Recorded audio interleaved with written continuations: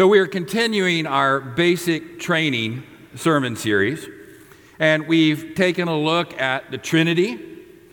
We have taken a look at the mystery of the person of Jesus, fully human and yet fully divine. We looked last week at salvation and sort of how is it available to us and how do we celebrate it, how are we about that. Today we're going to be talking about the sacraments. And so sacraments are defined differently in different denominations. A sacrament it meant really the general understanding is something that is set aside as holy.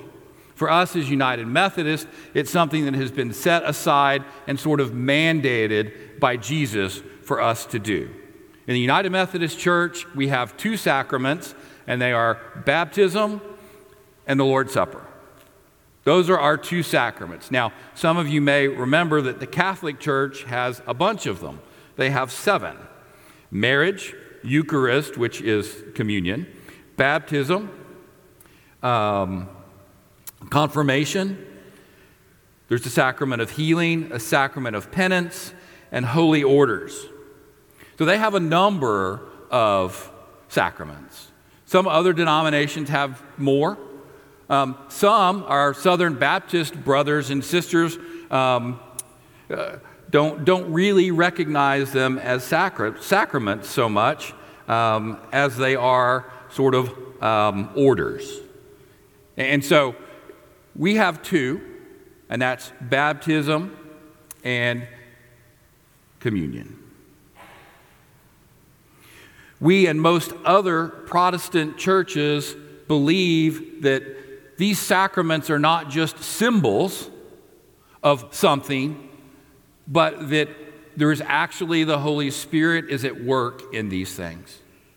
The way we talk about it is an outward sign of an inward and spiritual grace.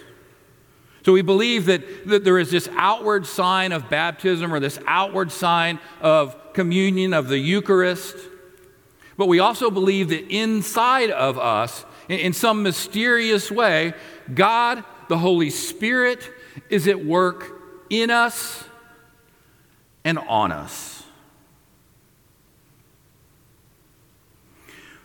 What does it mean to have these sacraments? As United Methodists, we believe that these 2 sacraments are a means of grace. It's a way for us to experience God's grace in our life. Now, those are not the only 2 means of grace. We can experience God's grace through Scripture. We can experience through community and love with others. But for us, we also believe that these sacraments are a means of grace. And it's why that it's available to children. Because we want them to experience the grace of God. And the sacraments are one way. It's why we as Methodists practice an open table, which means that you don't have to be a part of this church or the Methodist church to participate in communion. You don't really even have to be baptized. We want you to come forward and experience the grace of God that comes to us through this sacrament of the Eucharist.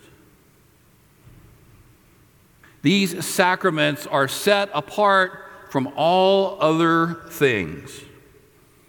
We do ordination, we do marriage, but they're not sacraments. These are things that have been uniquely ordered to us by Jesus, things that have been shown to us by Jesus. So our first text is coming from the Gospel of Matthew. It's where Jesus has come to be baptized. It's chapter 3, verses 13 through 17. Then Jesus came from Galilee to John at the Jordan to be baptized by him. John would have prevented him, saying, "I need to be baptized by you, and do you come to me?" But Jesus answered him, "Let it be so now. for it is proper for us in this way to fulfill all righteousness." Then he consented. And when Jesus had been baptized, just as he came up from the water, suddenly the heavens were opened to him, and he saw the Spirit of God descending like a dove and alighting on him. And a voice from heaven said, "This is my Son, the beloved, with whom I am well pleased."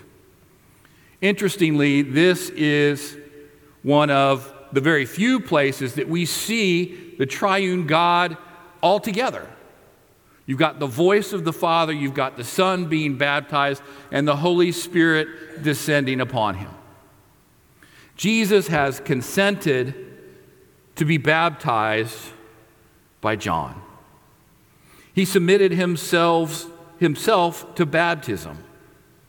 And in it we see God at work in him and on him as the Holy Spirit descends upon him. And it is in the Great Commandment where Jesus tells us to go forth, teaching all that he had taught us and baptizing in the name of the Father, Son, and of the Holy Spirit. That's where our mandate comes from, to go about and do this. And Jesus has displayed it for us as we read in Matthew. So there are some questions around baptism. Does being baptized save you? Is baptism a salvific act? No. Faith in Christ is what saves us. Faith in Christ is what is forgiven us. We need only look at the thief on the cross, who has faith in Christ as he's being crucified next to Jesus, and Jesus says, "Today you will be with me in paradise." Rather, baptism is what we do as being a part of Christ's holy church. In baptism, we are initiated into Christ's holy church. And we as Methodists believe that there's just one baptism, that we are baptized into a universal church of believers. And so as Methodists, we recognize the baptism of other Trinitarian denominations, people who profess a triune God, who are baptizing in the name of the Father and of the Son and of the Holy Spirit. But that's not universally true. Many denominations say one baptism and will recognize your baptism. Some do not. The Catholic Church doesn't necessarily, although it depends upon the priest, recognize a baptism from another Christian denomination. Baptists, our Southern Baptist brethren in particular, kind of use this as a form of initiation into a local church. And so you may find that you have to be baptized again if you go to join a Baptist church, because they're using it as an act of initiation into that specific body of Christ. We as Methodists believe that there is one baptism. We don't think that you need a booster baptism somewhere along the way. That the Holy Spirit has worked within you and has marked you as a beloved child of God. Now, there are some denominations who baptize infants, and there are some denominations that wait and want to claim what they call a believer's baptism. It's why all the denominations that baptize infants have a confirmation process. Because there needs to be a time when that child takes responsibility for their own faith life. It's why we have a confirmation process. When you as a parent with an infant come and baptize your child, you are promising to raise that child as a follower of Jesus until such a time as that child decides for his or herself that they're going to take responsibility for their faith. And so it's why we have confirmation. So does the method of baptism, is that important? Well, in some denominations, if you're not dunked, you're not baptized. In the Methodist Church, we recognize all three forms of baptism: sprinkling, pouring, and immersion, which we did on cold February Sunday morning not so long ago. So sometimes the Methodist is accused of dry cleaning our babies, but we use water in every one of them. But we do. As Methodists, we recognize all three forms of baptism. But it's also important that you understand that we are all about sort of the Trinitarian baptism, being baptized in the name of the Father, Son, and Holy Spirit. In another church in which I served, I had somebody who had been a Mormon and wanted to come and join our church. And because as Mormons, they're not baptized in the name of the Father and Son and Holy Spirit, we had to baptize him. We weren't rebaptizing him, weren't giving him a booster baptism, because he was never baptized in the name of the Father, Son, and Holy Spirit. And that's sort of a really demarcation point for us as Methodists in recognizing baptisms from other denominations. The other sacrament that we have is communion, the Lord's Supper, the Eucharist. And so we were directed to do it by Jesus at the Last Supper. It's a part of our service. It's a part of the sacrament. Jesus tells us, "This is my body, which is broken for you. Do this in remembrance of me. As often as you eat it, remember me." The same with the wine. We find the story of the Last Supper in the synoptic Gospels, Matthew, Mark, and Luke. In John, we don't see the Last Supper, but rather we have the foot washing. Aren't you glad foot washing is in a sacrament? Foot washings are cool. I've done them, but yeah, they can also be kind of awkward. So, we read these in the synoptic Gospels, but Paul gives us sort of a synopsis of the Eucharist in 1 Corinthians. It's chapter 11, verses 23 through 26. "For I received from the Lord what I also handed on to you, that the Lord Jesus, on the night when he was betrayed, took a loaf of bread, and when he had given thanks, he broke it and said, 'This is my body that is for you. Do this in remembrance of me.' In the same way, he took the cup also after supper, saying, 'This cup is the new covenant in my blood. Do this as often as you drink it in remembrance of me.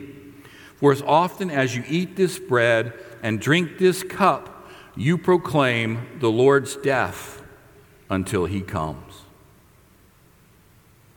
Remember, the sacraments are an outward sign of an inward and spiritual grace.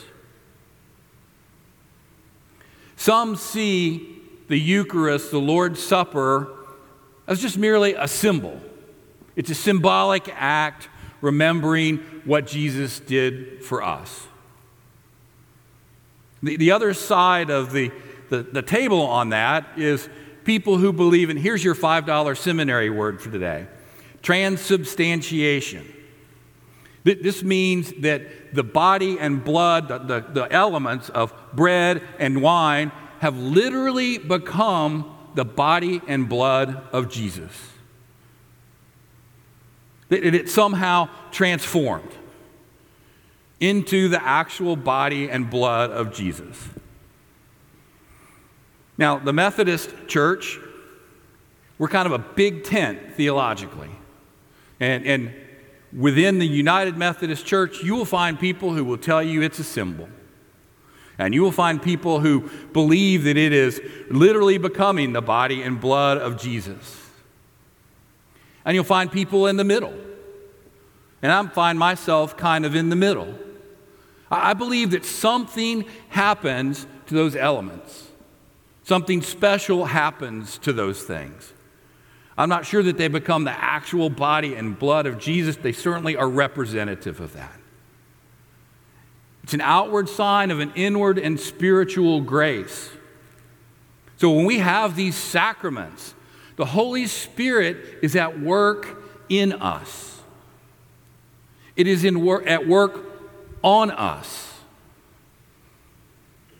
There's a whole paper that we wrote in the United Methodist Church called The Holy Mystery, and it talks about communion. And I would love to tell you, I know exactly how it works and exactly what's happening when we gather and when we celebrate the Lord's Supper, but I can't. But here's what I know, is that we all sort of experience in our own way. And I do know that one of the things that happens when we gather and we feast at the Lord's table is we are becoming one in body. That's why World Communion Sunday is really pretty cool, because Christians all over the world are having communion around the same time. And we become one body when we gather at the table. So I can't tell you how you experience communion, but I can tell you what it does for me. When I come for communion, I always come with my hands cupped as a beggar, because I am. I'm begging for grace, begging for forgiveness, right? And when I receive the bread, I am reminded of the body that was broken, that I might have salvation. And when I dip the bread in the juice or I drink the juice, I am reminded of the blood that was shed, that I might have salvation. Me, Mike Tyson. Not like the world, but me. And communion for me, it's kind of like fuel for my faith. When I receive communion, I feel kind of like ready to go. I'm renewed. I'm recharged. And I have to tell you that as a pastor, serving communion to you all are among the coolest and most awesome duties that I have. I cannot begin to even explain to you in words how amazing it is to preside at the Lord's table and share it with all of you. That's how I experience communion. But what I do know is that the Holy Spirit is present whenever we break out those elements. And that the Holy Spirit is at work in us and on us. When we break bread together at the Lord's table, we are uniting as the body of Christ. And the Lord is moving in a special way. Isn't it interesting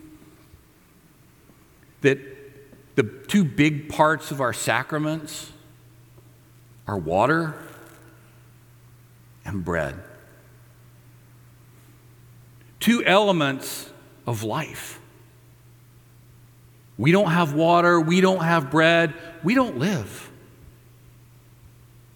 And that bread and that water, they make up our sacraments. They give us faith, that help renew our faith.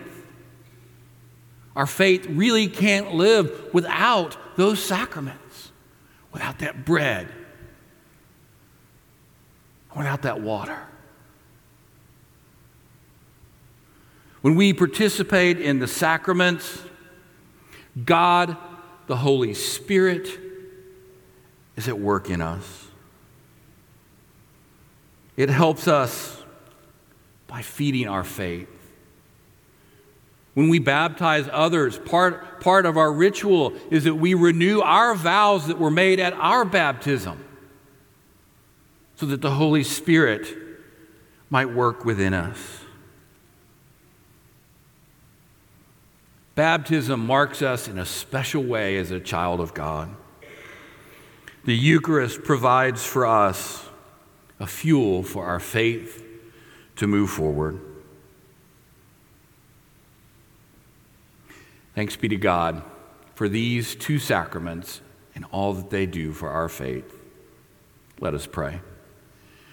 Gracious God, for these sacraments that you have given us, Father, we are so grateful. We are grateful that we can be a part of the baptism process. We can be washed free of our sin. That as we watch others be baptized, we participate. The Holy Spirit is present with us, and we remember the vows that we made at our baptism. Father, for the privilege of gathering at the Lord's table, to partake of those elements, to allow them to transform us, to be fuel for our faith. Father, we thank you for these amazing gifts and the way that the Holy Spirit works among us. We pray this in Jesus' holy name. Amen.